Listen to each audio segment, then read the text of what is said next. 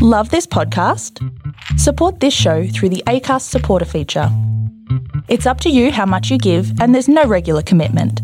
Just hit the link in the show description to support now.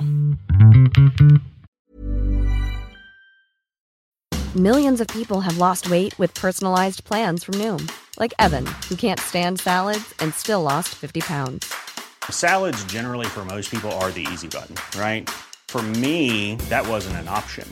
I never really was a salad guy. That's just not who I am. But Noom worked for me. Get your personalized plan today at Noom.com. Real Noom user compensated to provide their story. In 4 weeks, the typical Noom user can expect to lose 1 to 2 pounds per week. Individual results may vary.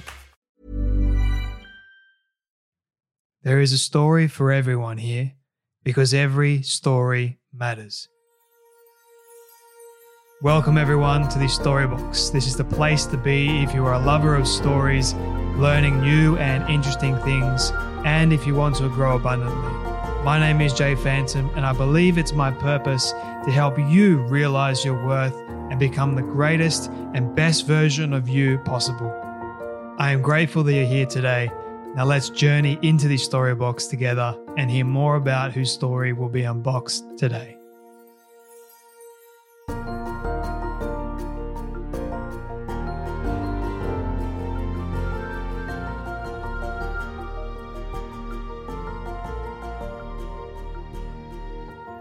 Trauma fogs the mirror and distorts the window. We then can't see ourselves as we are, and we can't view the differences of others as anything other than harmful. This needs to change. This was said, my friends, by my guest today, who is an incredible human being that is helping countless lives heal from this nasty thing called trauma. His name is Dr. Paul Conti. And I was fortunate enough and really blessed to be able to speak with this man and talk all things trauma. And I learned something new during this conversation. I have no doubt that you guys will as well. Like I've said on other podcast episodes that you've listened to, trauma is something that affects each and every one of us, some to different extents and levels, which is understandable.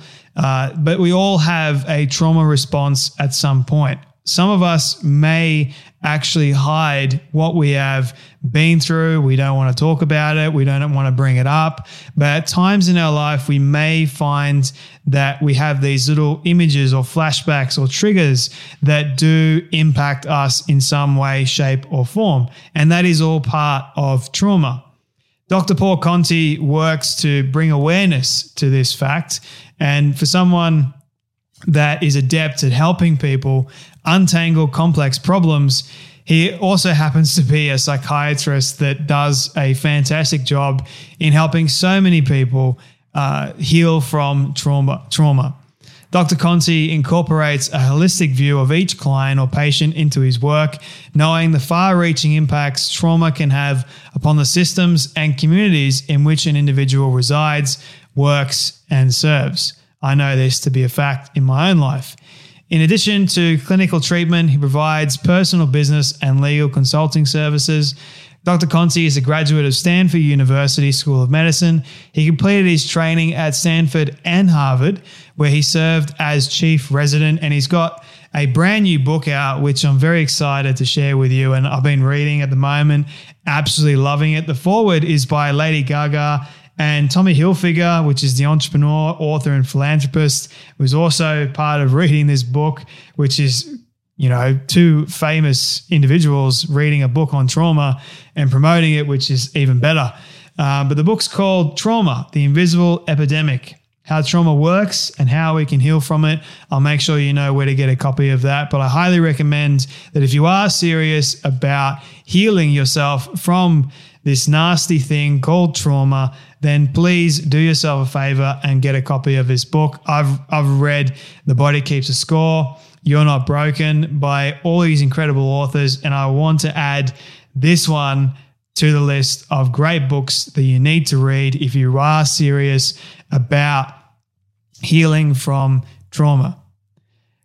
My friends, if you do get something from this conversation, then please do share it around to your friends and your family. If you know someone that is suffering really, really bad with trauma, then this is definitely a conversation for them to listen to. They can take control over their trauma and heal in the best ways possible. I understand that it's not easy. It is a journey, but do them a favor and even do yourself a favor by sharing this conversation with them. Don't forget to leave a rating and review over another podcast if you do love this conversation so that you don't miss out on any more incredible conversations to come. This episode is also brought to you by the amazing Mary Ruth of Mary Ruth Organics. You can get 15% off all of Mary Ruth Organics products when you go to maryruthorganics.com, and at the checkout line, you type in discount code J15, that is J15 at checkout for 15% off your order. I'll make sure the links are available in the show notes below for you. All right, my friends, you know what time it is. It is time to journey with me into this story box as we learn more about how we can heal our minds, bodies, and spirits from the dangers of trauma, as we listen to the incredible wisdom, the advice, and the stories of none other than Dr. Paul Conti. Yeah, thank you so much. I appreciate you having me. It was a very kind introduction, and now I have to live up to it by saying something intelligent. I'm going to do my best. Well, I have no doubt that you will, my friend. Thank you.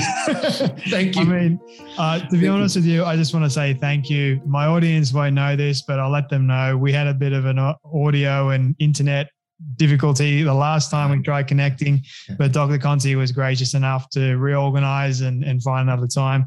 So I am so grateful for that.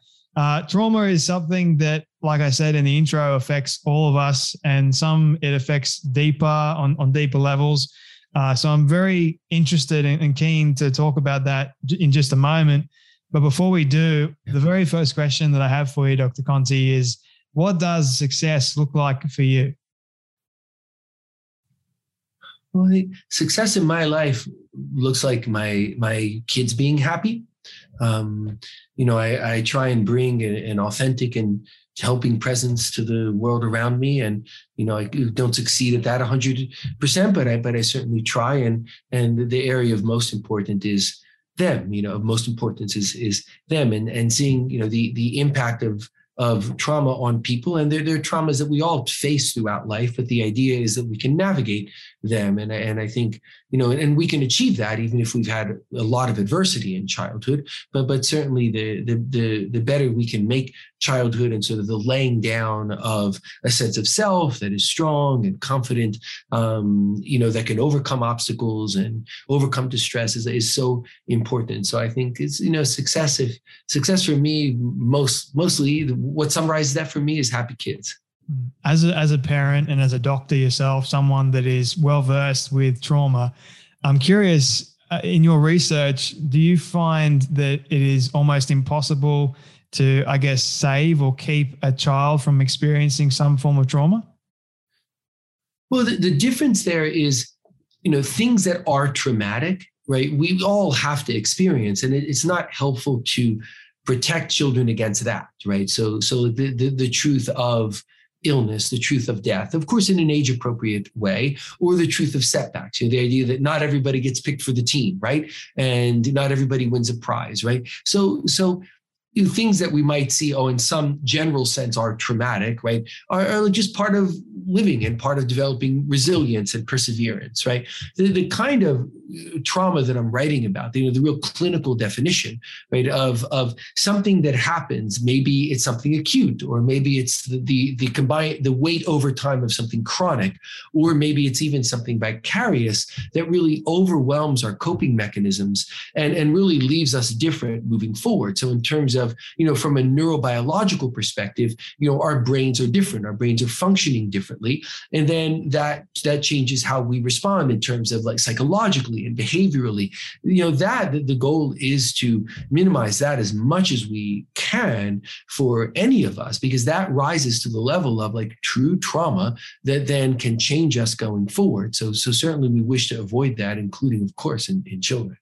I want to come back to childhood trauma in just a moment, but I think what would be beneficial is understanding where trauma comes from in the first place. Like, And why does it why does it exist? This is something that might be a huge question to tackle, but do we have answers for them?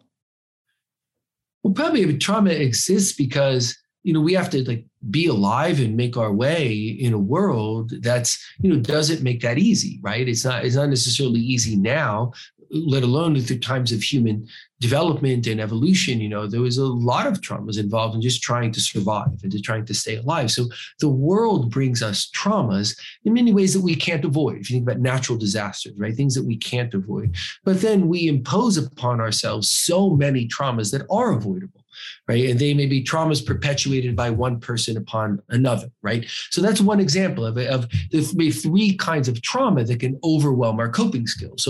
So one kind of acute trauma can be one person imposing that on another, right? So an assault, for example. There are things that humans don't perpetrate too, if he's a car accident or a natural disaster, right? But we humans perpetrate a lot of trauma upon other humans in these very acute ways. And we can also do that in ways that are chronic, right? So in ways that are, say, if someone is a certain socioeconomic demographic, a certain race, religion, sexual orientation, and then society, the people in society are chronically over time denigrating that person or sending a message that that person is less than, right? Then there's a human imposed trauma through the lens of the chronicity of all of that, right? And trauma can also be vicarious, what we see that other people suffer through, right? We're fortunate, of course, we have empathy within us, so we can relate to other people and help and be helped by them.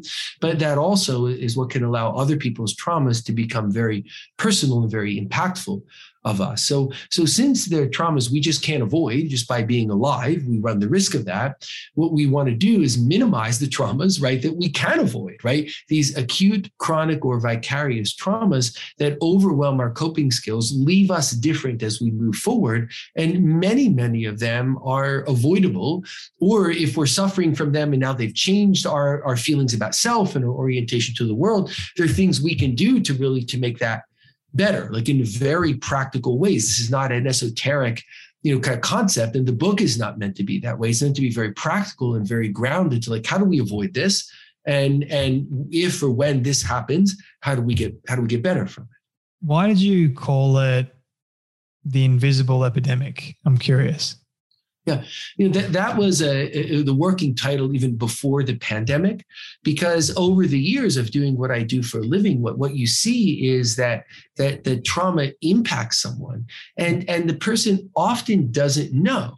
Right? How many times have I sat with someone, regardless of what the complaint is? Is it depression? Is it anxiety? Is it, difficulties making certain decisions in life? Whatever it may be, right? When I'm sitting with them, I just see over and over again where often a person is telling me a story of something that's changed in them. So say before that assault, 12 years ago, that person felt like they had a lot to offer the world and like people could respond well to them and like they could make their way in the world, even though it wasn't easy. Right. And on the other side, they're telling me they see themselves as worthless. So nothing will ever work out. And no one will ever really care about me. I can never really keep myself safe. And by the way, and they often see that it's their fault, right? Like there's so much negativity without the person actually knowing that, hey, the trauma is what changed that in me. Right? Like I didn't actually feel that way before. These things that I'm saying as if they're obviously true, right? I'll never get a good job. I can never stay safe. No one's ever going to love me, right? They're saying that as if like it's an obvious truth, right? And it's not only not true, but the person didn't feel that way. They didn't believe that before the trauma, but because trauma, when it overwhelms our coping skills, it evokes a lot of guilt and shame and a desire to try and make some sense of it. And often how we make sense of it is by going to places that really persecute ourselves, right? That really come through the lens of guilt and shame. And we don't even know that. Right. So hence it's invisible, and people often do transmit this from one person to another. If we don't deal with our own traumas, we are much more likely to pass that along. And like one way it's obvious to see that is if someone has trauma and they're really angry, right, about it, and they're holding the anger inside, and they could be violent and traumatize someone else, right? Like, okay, we see that, and that's very, very important, but it can happen in other ways too. So for example, if I don't deal with my own traumas, I'm very likely to be, say, over controlling of my kids, right? Because I said then want to protect them. But then what am I doing then? I may narrow their horizons. I give them, an exaggerated sense of fragility, right? So even when we're trying to do the right things by others, if we haven't dealt with our own traumas, then in a sense, we don't have a clear lens or a level playing field from which to take care of ourselves, right? And from which to be the people who we want to be to others. So you asked me the question, like, what's success? If it's my kids being healthy and happy, then I say, well, I better point that lens right back at me and say, well, you better take care of yourself and, go difficult places, even if it's not easy to deal with or process my own trauma, because otherwise it takes away my ability to be who I want to be with other people. Is it still possible for someone to be living truly authentic if they've still got trauma baggage, like trauma holding them back? Yeah, so the words that use like trauma baggage, which implies to me like unprocessed trauma, right? Like if unprocessed trauma will manipulate us, right? It will use guilt and shame and the cascade of things that come from that negative self-talk, narrowing our own opportunities, right? Making bad decisions, right? So if we don't deal with it, then how are we going to be authentic? We don't have a clear lens, from which to see ourselves. It's sort of like the idea of a funhouse mirror, right? If you look at yourself in a funhouse mirror, you see a distorted image of self, right? Well, if we don't know that it's a funhouse mirror, we don't know that image is distorted. So, but if we start that process of, hey, like I do want to understand, I don't have to like keep myself away from this. I don't have to protect myself from looking at my own trauma. And this is true for all of us. Because it makes guilt and shame and fear, we hide from it, and then we maintain the funhouse mirror. But if we say, look, I'm going to look at this. I'm going to look at what it may do to me, right? I'm going to look at how it's in me in ways that maybe it's going to take me a while to really work against, right? Once we start looking at that, then we can be authentic because we may be carrying the trauma with us, but we're not carrying, in a sense, the baggage of the unprocessed trauma. Does that sound reasonable? Or yeah? It makes sense to me because it also brings up another question that kind of links back to childhood trauma. So do kids know that they have experienced trauma if they don't really, they don't really understand what it really is? And how do we help a kid navigate through, you've experienced trauma, so here's how to heal from it? Yeah. Yeah. In the book, there are two chapters in which I interview other people. One of them is Dr. Darren Richarder, who is really a world expert on trauma across generations, right? And I think the conversation with him is so just important to the topic as a whole. Another chapter is an interview of Stephanie von Gutenberg, who is a German activist for child health and child wellness. And that chapter speaks a lot to this, that the children are not able to make an attribution. It's hard enough as an adult to understand what's happened. Children cannot do that, right? So if you talk with children who say been abused, ultimately there's a mechanism that comes down to it being their fault, right? Because if I were better, then I wouldn't get hurt, like that kind of thing. Because the brain mechanisms aren't there to make, an esoteric, that person isn't well, so that person is hurting me and that's not my fault, right? So children need more help. I mean, we need help as adults, and children certainly need help to understand that, which is another reason, of course, prevention is so important. And then if trauma has happened, getting the helping resources to the child, right? Because, if these thoughts of, I'm not good enough to even be safe, right? Or I'm not good enough so other people won't hurt me, right? I mean, imagine trying to carry that forward. I mean, again, if people can navigate through that to a healthy life, but we need to help children as much as possible, because there's a lot that's set against someone when they're trying to understand life and go through developmental stages of life, right? With all of that in their minds. What happens more specifically to a child's mind or brain when they have experienced that level of trauma, and what happens to the stages of their development as a result? Well, so many things happen in our brains, right? But one of the things that happens in adults and children, and you can see the relevance of this, I think, in adults and more so in children, is our brains start getting slanted towards vigilance, right? Towards looking for threats, right? So imagine even in an adult without the weight of, say, a syndrome that can come from trauma. If you see a new face or new person, then you think like, okay, let me kind of size you up, right? Are you smiling at me? Do you seem like you might mean well? Tamik, we have an interesting conversation, right? It's a different way of sizing up a new person, right? But through the lens of trauma, the vigilance mechanisms in the brain just say, hey, if you're a new person, I just want to see, like, are you a threat to me? Are you a threat, right? And like, that's very, very limiting. Right? It's limiting in our ability to ascertain like interesting things about other people, right? Who could maybe a good friend or, a person who, maybe I'm applying for a job and I want that person to see me at my best. I'm not just, I'm looking at them as a threat and they get a different perception of me, or somebody who could be good to date or have a relationship with. Like, there's a whole breadth of understanding human beings that gets narrowed if the emotional systems in our brain just say, look for threats, because it's all about survival, right? Well, that cuts out so much of the richness of life, right? And that happens in adults and in kids. And imagine now you combine that with these sort of cognitive constructs of like, oh, I'm not good enough, right?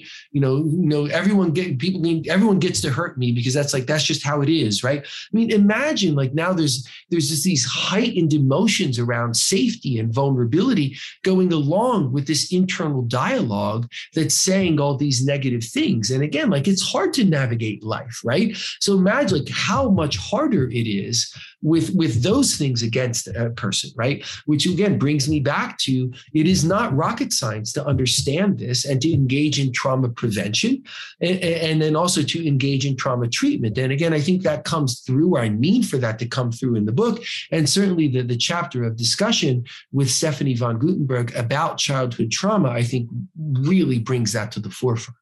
I think prevention and then treatment are two of the key elements, because like at the age of 6, I was sexually abused. That was a form of trauma.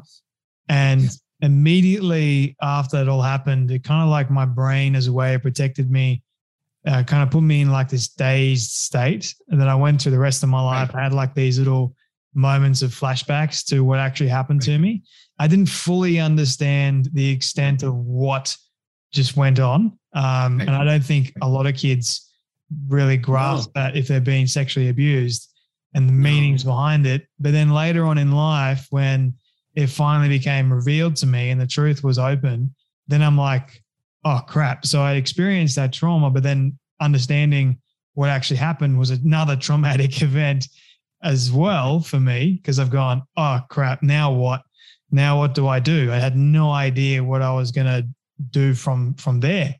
And I had no idea what I was going to take to heal from it either, because there's that vulnerable state. But I'm curious about the different levels. Are there any, like if you look at someone that has experienced sexual abuse compared to someone who's experienced PTSD, like someone, an American soldier, for example, experiencing combat, what have you, the levels, are there any levels, or is that non-existent?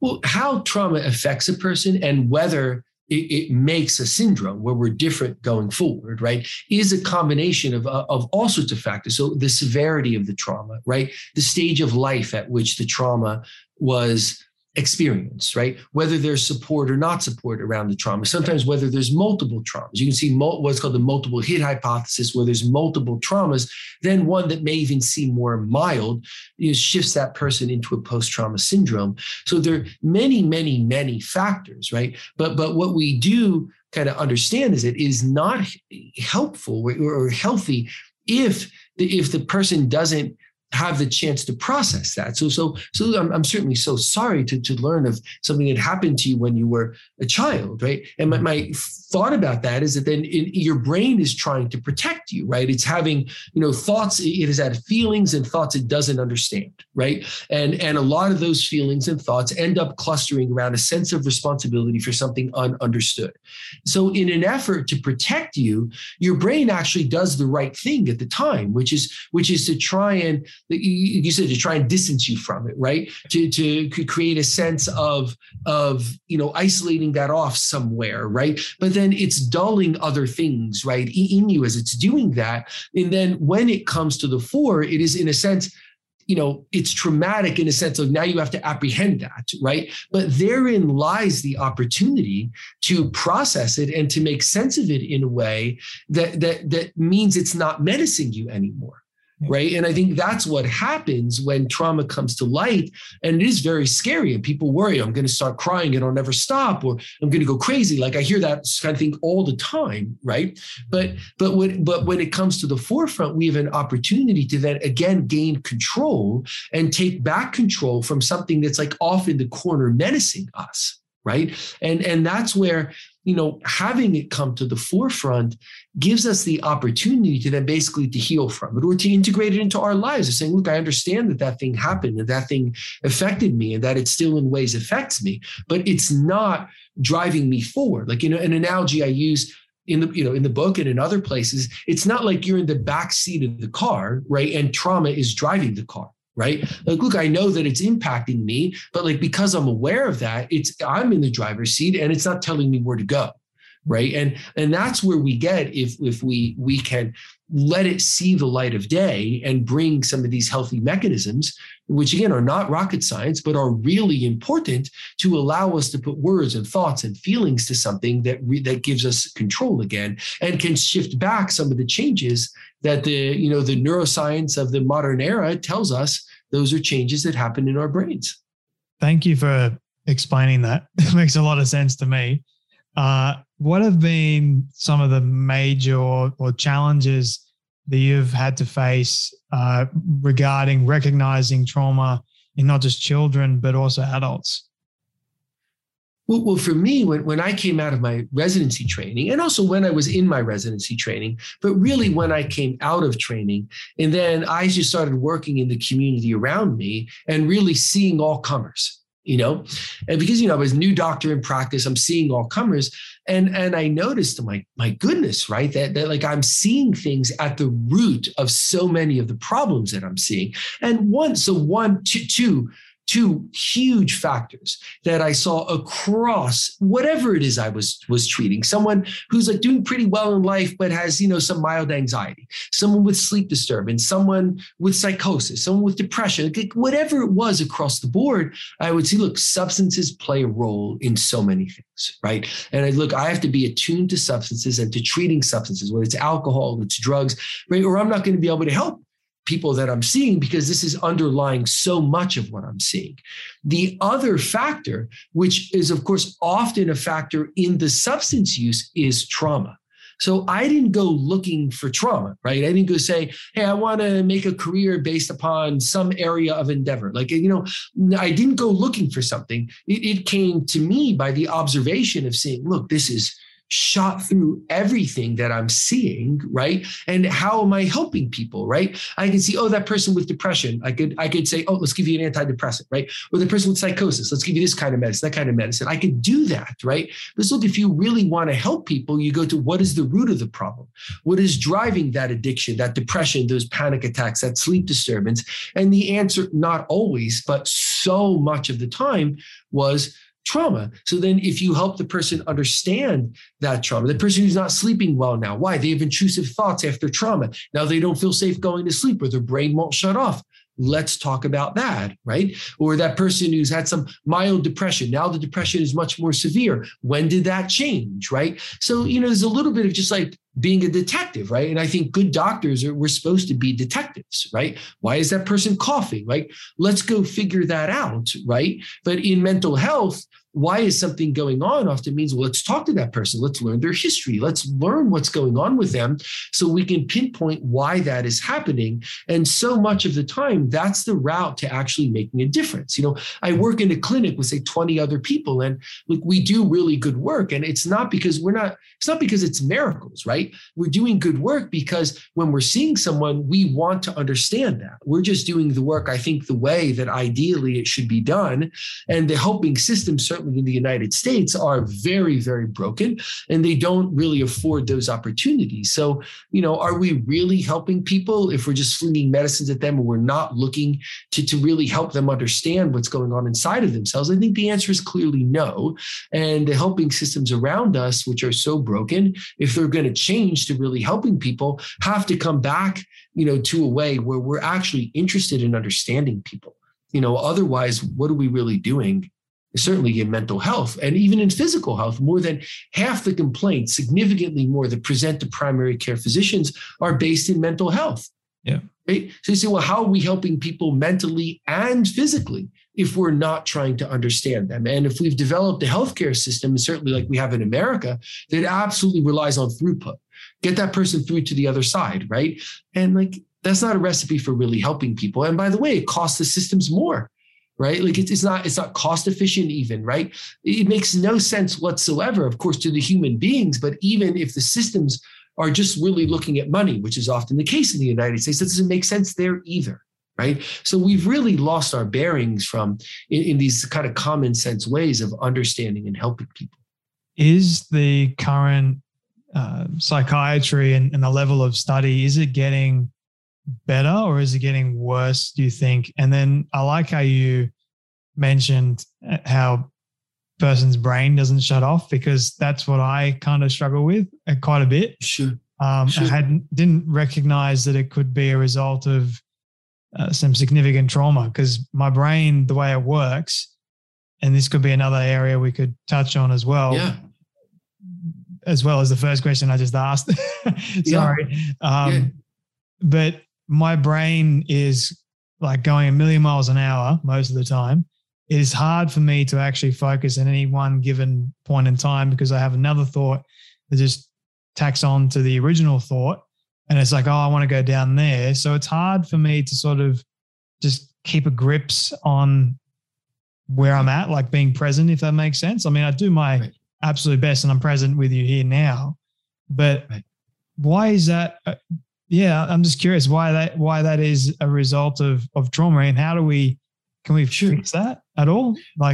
Sure. I can give you a very clear answer for that. So something about trauma raises these vigilance mechanisms in us to very high levels, right? So if the vigilance, if I say, I don't feel safe, I feel vulnerable, then these mechanisms want to keep safe. So they want to be aware of all sorts of things, right? They want to be looking around us. They want to be gating in new thoughts. It makes it hard to narrow our cognition and just think and focus, or cut out some of those thoughts so that we can then rest and the sleep system can guide us off to bed to sleep, right?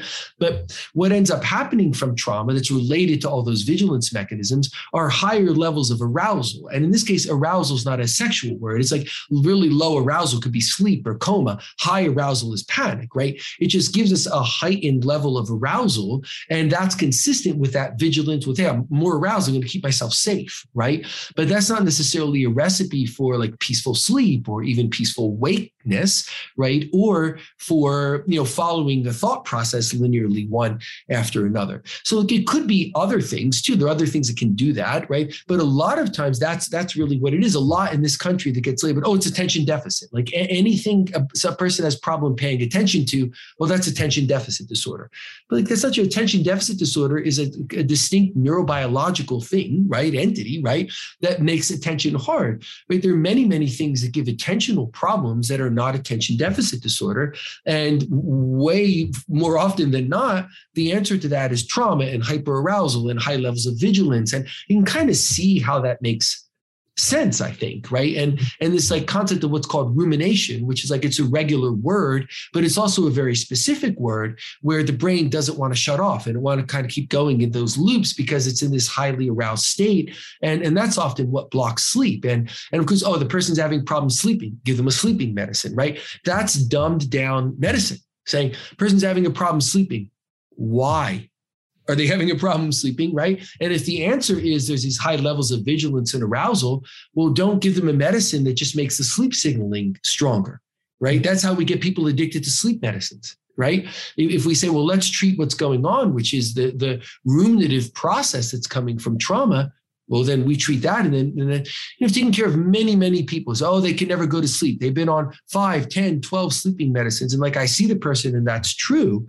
And then I can help them get to sleep. And again, there's no magic or rocket science.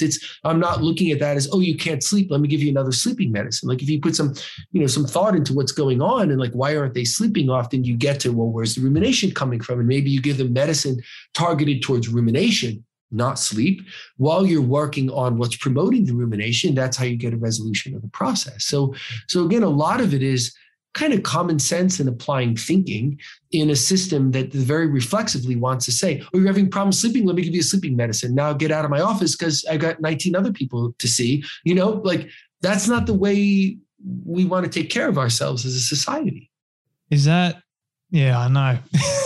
It just kind of feels like a quick fix to a larger problem that doesn't seem to get much attention to these days. That's what I've noticed here in Australia, at least. And ultimately, I want to believe that each doctor is doing the very best they can for each patient. But you're right, they're seeing like so many patients all in one day.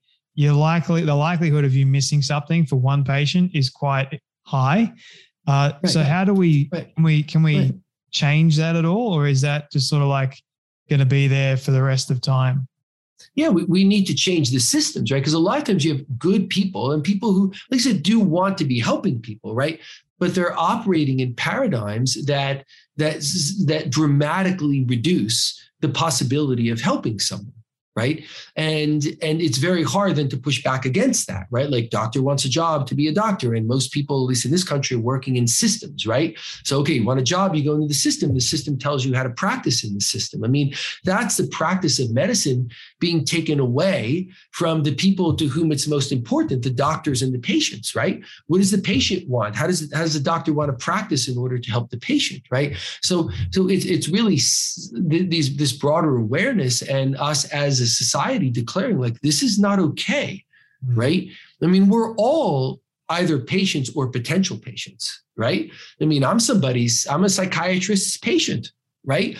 And I could be patient of another doctor at any point in time if something happens in me that I need that, right? So like, we're all patients or potential patients. So we all have an interest in saying, look, let's look at these systems because my goodness, they are not helping us. And I see the absurdity of that all the time, the effort, the money often that's spent, and there's like no help done whatsoever because the system is not equipped to help. And we have to say enough is enough. And my field is not doing a good job of that. There's discussion every now and then through the field of, should psychiatrists just focus on medicines, right? It's like, I mean, what's next? Should we turn ourselves into vending machines, right? Person taps in the systems and medicine comes out. Like, how can we not be thinking about people? And what's amazing is the neuroscience and the psychological science. Like, there's so much more we know, but we're not applying it, right? Because where the rubber hits the road is actually getting more and more dumbed down by all these pressures for throughput. And like I will say at times, polishing the hood when there's something going on in the engine. There's something going on in the engine and you polish the hood, it does kind of look a little better, right? But like, there's no good to that, right? It just looks better from a distance, but like, it doesn't perform any better. You haven't solved anything. And likely that problem then just gets worse. And like, I mean, I think it's very hard to look at the helping systems, at least in the United States. And I think from my understanding of the literature in other countries as well, and probably including Australia, but certainly in the United States, to look at those systems and to think, how can you think anything other than like, that's really dysfunction. Yeah. I think there has been quite a lot of research into the effects that trauma has and also healing strategies nowadays. Yes. And I think that's a great thing. But I do also think that there is still more research and there's still more that needs to be done in this field that can make it a lot more beneficial to a wider spread audience. And if it's like, what can we do as the patients to get this message spread even further so that doctors are more aware of it? Do we just go to our doctor and say, hey, I've experienced trauma. What can you do for me?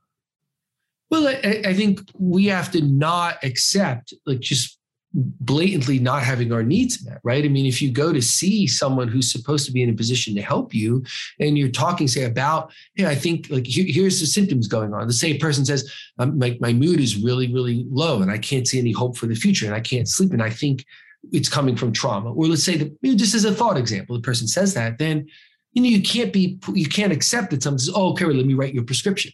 Like, I mean, that's not okay. I mean, there's some obligation, whether it's some healthcare system, right, has assumed an obligation for that person, whether it's providing private insurance in the United States or public insurance in the US or in other places. There's some obligation where you say, that's not okay. I'm not walking away with essentially close to nothing, right? When like I need someone to help me, does it make face validity? Like, is there any even common sense validity that if you come saying, hey, this is what's going on with me, and I think it's because of something traumatic, that a pill is going to fix that, right? So we need to then not accept that. And even look, I'm all for trauma research. My goodness, I mean, the more, the better. But even if we stop doing research, right now, I mean, it could be years and years and years before, or maybe never, if we don't do the right things before we catch up with what we know even now, or what we knew years ago that is no longer operative in the helping systems, right? So again, I'm all for research, but we're so divorced from standards of care in what we're doing that we're not taking advantage of research that was understood years and years ago. Did you always want to study trauma, or was this more of a recent thing for you? No, again, it came like when I started realizing, even, shortly out of residency, that like, oh, there's in residency and then shortly out of residency, well, there's a lot here. And then that developed in me over time as I became more experienced and I worked in different settings and with different people. And then I saw like, wow, I've worked with, I've worked in, clinics for people without homes who are trying to make a better life for themselves. I've worked in nursing homes. I've worked with people who are socioeconomically, in the highest strata, like in everything in between. And what I see is the commonality of the problems that afflict us, which is why, really core principle in the book is that, that I've seen one problem, one thing, right, be the cause of so many of these problems, which is like, that's a good thing in a sense of like, we can understand that thing and go after it. I mean, no one wants to think, oh, I see 1,000 problems with 1,000 different causes, right? I may see 1,000 problems with 1,000 different symptom profiles if you really drill in on it. But maybe, the cause across 1,000 of them, maybe across 600 of 1,000 or 7 or something like is trauma. Well, that's in a way that's very optimistic in a sense. Well, let's understand trauma and go after that. And we help 600-700 people of those 1,000. What has been, Dr. Conti, for you, what has been your most vulnerable moment when it comes to dealing with trauma? Have you experienced your own former traumas in the past? Oh, yes. And I do. I write I write about my own trauma in the book, right? And I think the reason I've done that is I think it's compelling, I hope, to see that like a person who's talking about something from some place of expertise. Okay, I'm a doctor, I'm a psychiatrist, I have experience in doing this kind of work, to say, look, I'm in the same soup as everyone else, right? And I write about that in the book, and I've had some very significant traumas. I write about my brother, choosing to end his own life by suicide, much earlier in my life, and how that impacted me. And like part of how I see this is I see what happened in me after that, right? And I saw that I thought of myself in a different way, and I felt ashamed of it because I should have known, I should have seen, like the things people say to themselves. And then like, my life became less healthy, and was through helping resources around me, good people who supported me. And then I went and I got some therapy that I was able to get my life on track. But yeah, I'm writing about what I've seen through the lens of my life, which is some of that is sure me being a clinician, right? But it's also me being a person and a friend and a family member. And like, it's all people, and there are different boundaries and different relationships, but there's just people in my life, whether I'm sitting on the other side of a desk and being a doctor, or I'm, spending time back where I grew up with family. It's, so it all comes through the lens of what I've seen in my life, and including very acutely, and at times very distressingly and even dangerously in my own life. I've experienced, I guess, one thing for the sexual abuse, that level of shame, And then another level of shame that I experienced was in line with wanting to end my life. And I actually had an attempt to do it, which was another story entirely, but I didn't want to tell anyone. Like that was my burden, my demon to bear. And I kept it hidden away for such a long time. And the idea, the whole concept of shame became my own abusive friend in a way. Yes. How can we help people right now that are listening to this that say, look, Dr. Conti, I've got a ton of shame that is just continuing to build up. Got a lot of guilt. I feel like I am broken. What can I do to help heal from all that? Yes. A strong theme of the book is that shame is the primary henchman of trauma, right? And it is amazing. Like even now, even at doing what I do for a living and writing the book, right? It still amazes me the reflex of shame in us. Like think about what we're talking about, being sexually abused as a child, losing a brother to suicide. And like, what's the reflex feeling? Shame, right? We might think, wow, that just doesn't make sense, right? But trauma evokes that in us, right? And whether it makes sense or not, it can drive us to terrible places. Right. So looking directly at shame is, that's a hallmark of coming at trauma, because it's shame that keeps people hiding it. Right. I mean, it's interesting. It's why I think, it's an invisible epidemic. And I write about like the evil of trauma. I mean, imagine something that can hurt someone badly enough that it changes even their memories, right? Happy memories are tinged. Some award that was like symbolic of I can go make my way in the world now becomes symbolic of, somebody gave me that and I'll never achieve anything more. Like our memories change, our feelings change, right? And that happens like in a way that we then don't know about, right? And we go forward that way, hiding the very thing that has done it to us. I mean, I think you could put together, a group of like 1,000 brilliant people and say, think of something more evil. And I'm not sure that it could be done, right? So we need to look at trauma for what it is and for what it does to us. And that means looking at the role of shame, in a sense, validating that I understand that your trauma made shame in you. Why? Because that's what it does in human beings. So what's happened in you and in me is a human thing, right? Aren't we already working against shame, right? Because trauma wants to say, oh no, that's not a human, that's a just you thing, right? And that's why it's so shameful and you have to keep it inside, right? It tells us those lies, right? And really it is shared amongst all of us. And when we do not hide it, it does not stay inside of us and drive us in ways that are ill. I mean, I'm gathering from what you've said and from what I've said about my own story, talking about trauma, being open about it helps you be healthy, right? So talk about putting the lie to shame, which would say you can't tell anyone that, right? Well, you can tell everyone. You're telling people on the podcast, right? And wait, you're not feeling ashamed of that. You're feeling a sense of empowerment about it, right? As I felt, as I'm like, wait, I'm writing about these traumas in this book that I'm writing. I don't feel ashamed of that. I feel empowered. It puts the lie to trauma that says you have to hide that. And it says, you know what? I do not have to hide that. And no one else does either. That's very powerful. Yeah. I totally agree. It takes a lot of courage and a brave individual to actually feel comfortable enough with opening up with someone they love and trust and respect. But not a lot of people feel that love and trust, which I think is sad. I know I didn't for quite some time. A lot of the trauma for me, it brought out a lot of fears. And sure, the trauma has also brought out, I think, quite a few problems with addictions later on in life. So there's a lot of areas I know that can be linked back to trauma. But the way I helped to heal was, number one, I think talking to someone who I love and trusted and respected.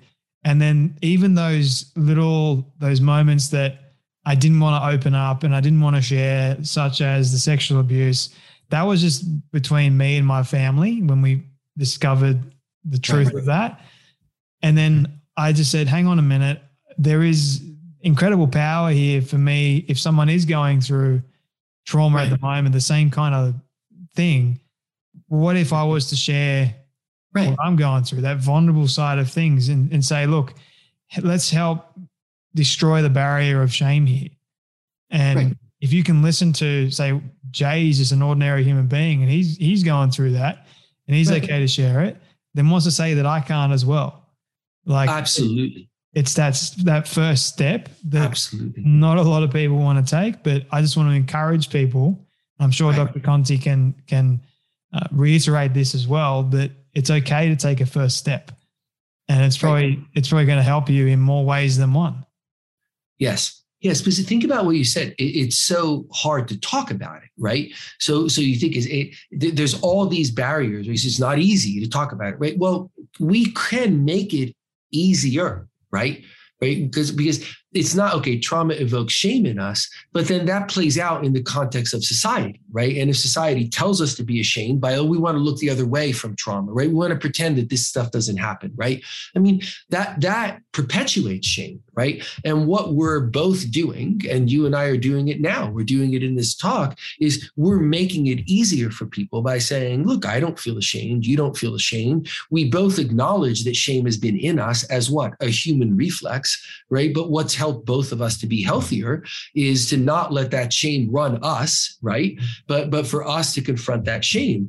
And I think that's a very powerful message. And the more reach a person has, like Stephanie Germanotta, who is Lady Gaga, who wrote the foreword to my book, she has far more fame and reach than you or I, right? So by her saying, look, I've been through trauma too, which she says in many, many videos, not just in the foreword to my book, then the people who see her, who appropriately feel a sense of admiration for her, see like, oh, like she's not ashamed to talk about that. So it's the shared humanness of it. And again, like we all can do that. Even if someone doesn't know, one other person in your life, you can share it with that person. We don't have to have a world platform. And it's wonderful that someone like her who has a world platform does that, but we can all do that in our own ways, like you and I are doing now. And like someone can do in their household or in their individual community. Again, we got to be careful, like how we disclose and who we disclose to, but we can all work against shame in various ways. And that's very powerful in making it easier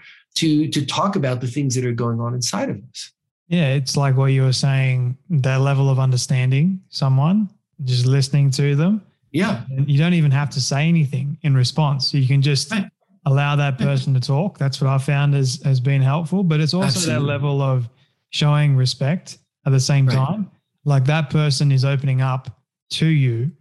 Like don't belittle them or judge them, because that's going to make it even worse, and it's going to make them just crawl back inside and make them feel even more deflated. Like I don't trust anyone at all. Like that's the sheer nature and power that trauma does have, especially when we we make it worse for people. So I guess in other words, don't.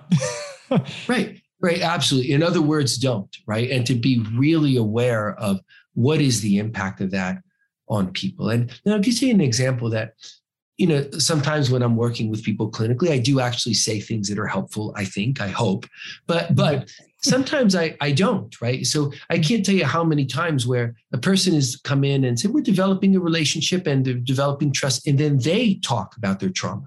And I don't say much. I might, I'm eliciting, but I'm not, sometimes I don't say anything. I might just go, a couple of times and let them talk. And then we'll say, oh my gosh, you've helped me so much, right? Like, what are they really saying is, well, they don't even realize in the time, like I didn't actually say anything, right? What I did was give them a place and a space to be open, to be honest, and not to take back into them shame, right? Because when a person is doing that, they're saying like, am I going to see something in you that means like, oh, you feel different about me now, or you feel ashamed of me, right? And when a person doesn't find that, or if I'm sharing back some level of understanding of it, or even some level of empathy, not just sympathy for it, but of empathy for it, then there's a shared humanness that makes it like in a sense safe for that person.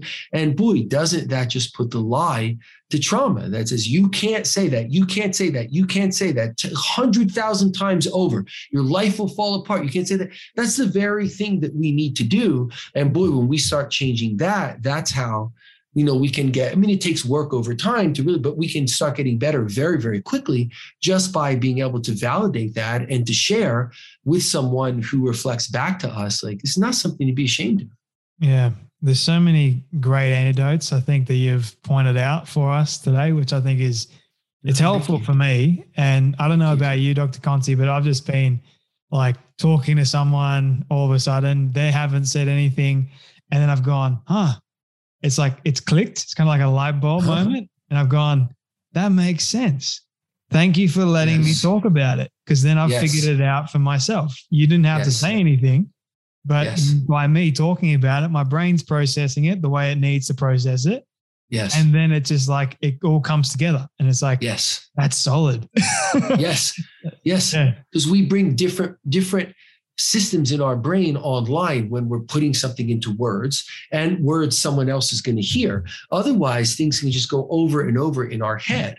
Right. And it's not kind. People can be very intelligent, very capable. But if we don't put words to things that are distressing, it'll just run over and over again in our head in a very non-productive way. Now we're putting words to it, and different brain systems come online, and we can then make sense. Like I said, we can solve our own problems because we're talking about it to someone. So that's extremely important. Now add on top of that the element of like that's something that's about trauma and rejecting shame. You can just see what, I don't think it's an exaggeration to say, the immense power of that, and that we can do a lot of that for each other.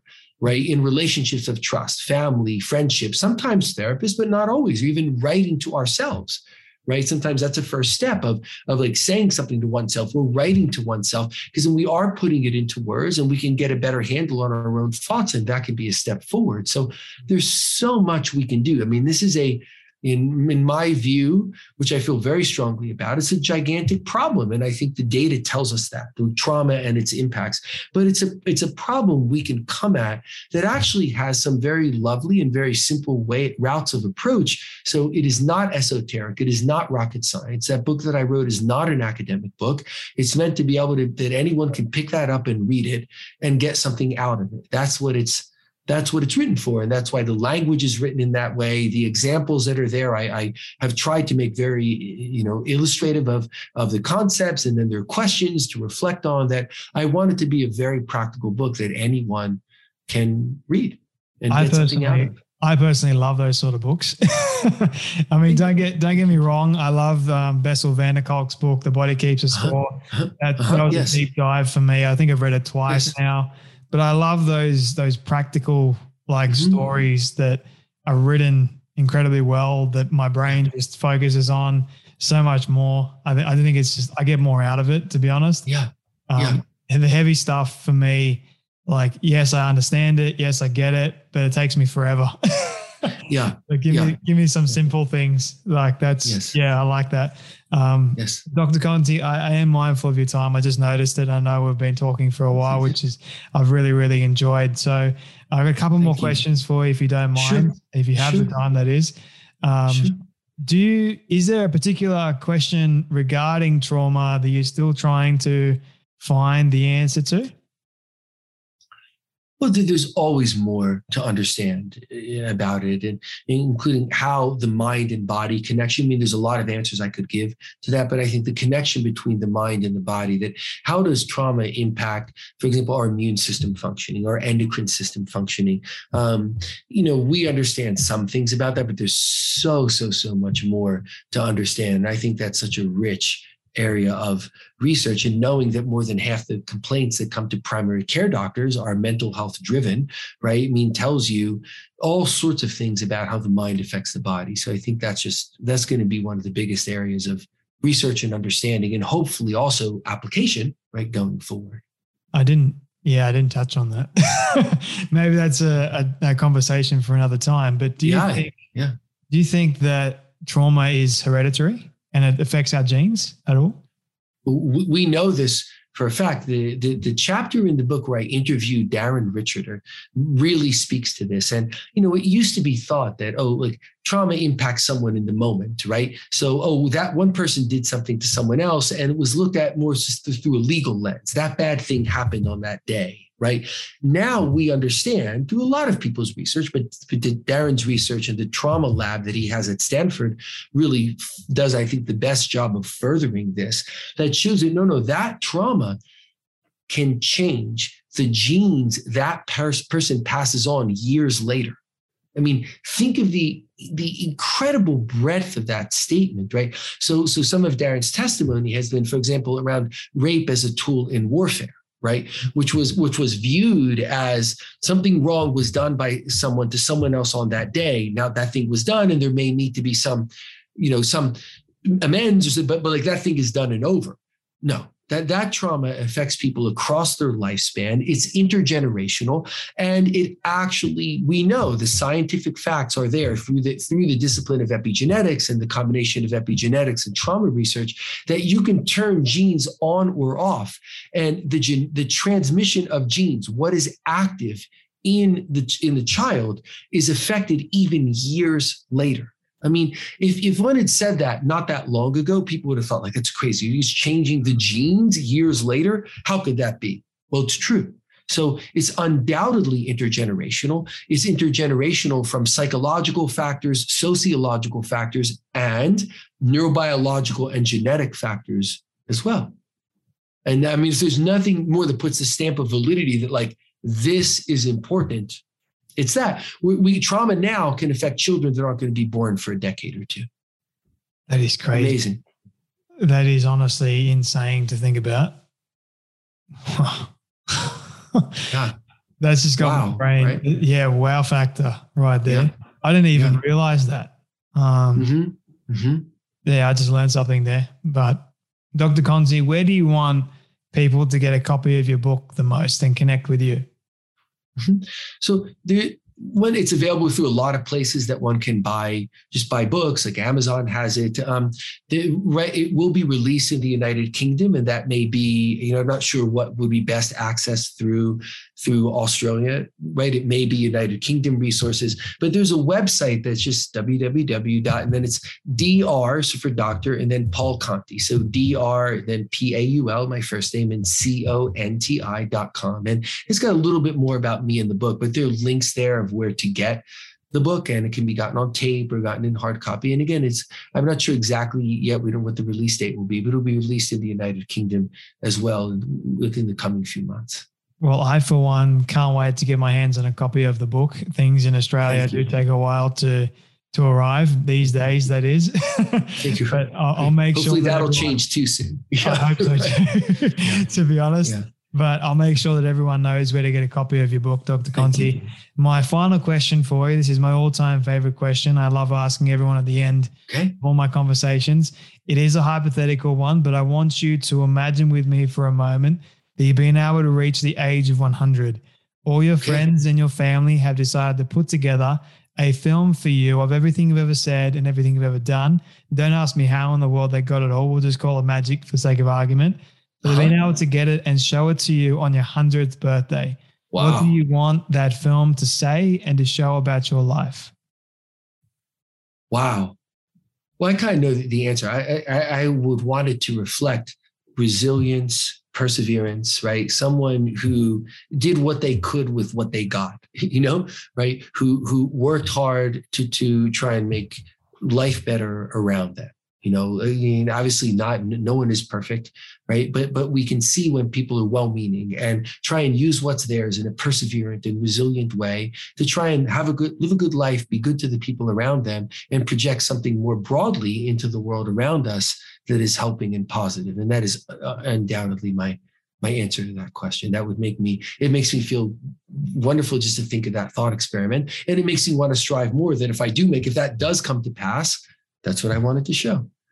It's a wonderful send-off message, in fact. Dr. Conti, thank you. Can I just say thank you so much for your time today, everything that you are putting out there into the world. This has been a great conversation from my perspective. I've learned so much, but thank you so much for joining me today on the Storybox podcast. It's such a pleasure. I so appreciate the thought, the enthusiasm, the honesty that you put into interviewing me and what you've brought to it. And I've really enjoyed it. And I think we got out all the things I would really want to get out. So I thank you for having me on, and I thank you for that. I really don't like this part because it means that sadly we have come to an end of yet another story. I just want to say thank you to all of you for tuning in and listening to our guests today. It is my prayer that you would have felt inspired, motivated, challenged in some way, and that you would have learned something new as well. If you would like to hear more amazing stories like this one, you can do so now by searching up the Storybox on all podcast platforms. It is that easy. And if you did get something from today's guest, please do share it around with your friend or family member who you feel could benefit from hearing today's story. And before you go, I greatly appreciate it if you could spend 30 seconds leaving a rating review over on Apple Podcasts. It goes a long way to reaching more people and building this community of the Storybox. Let's start changing lives through powerful stories like this one you heard today. Your support is always greatly appreciated. Until next time, when we dive back into the Storybox, I'm Jay Phantom, and don't forget, your story is worth more than you know. I'll catch you then.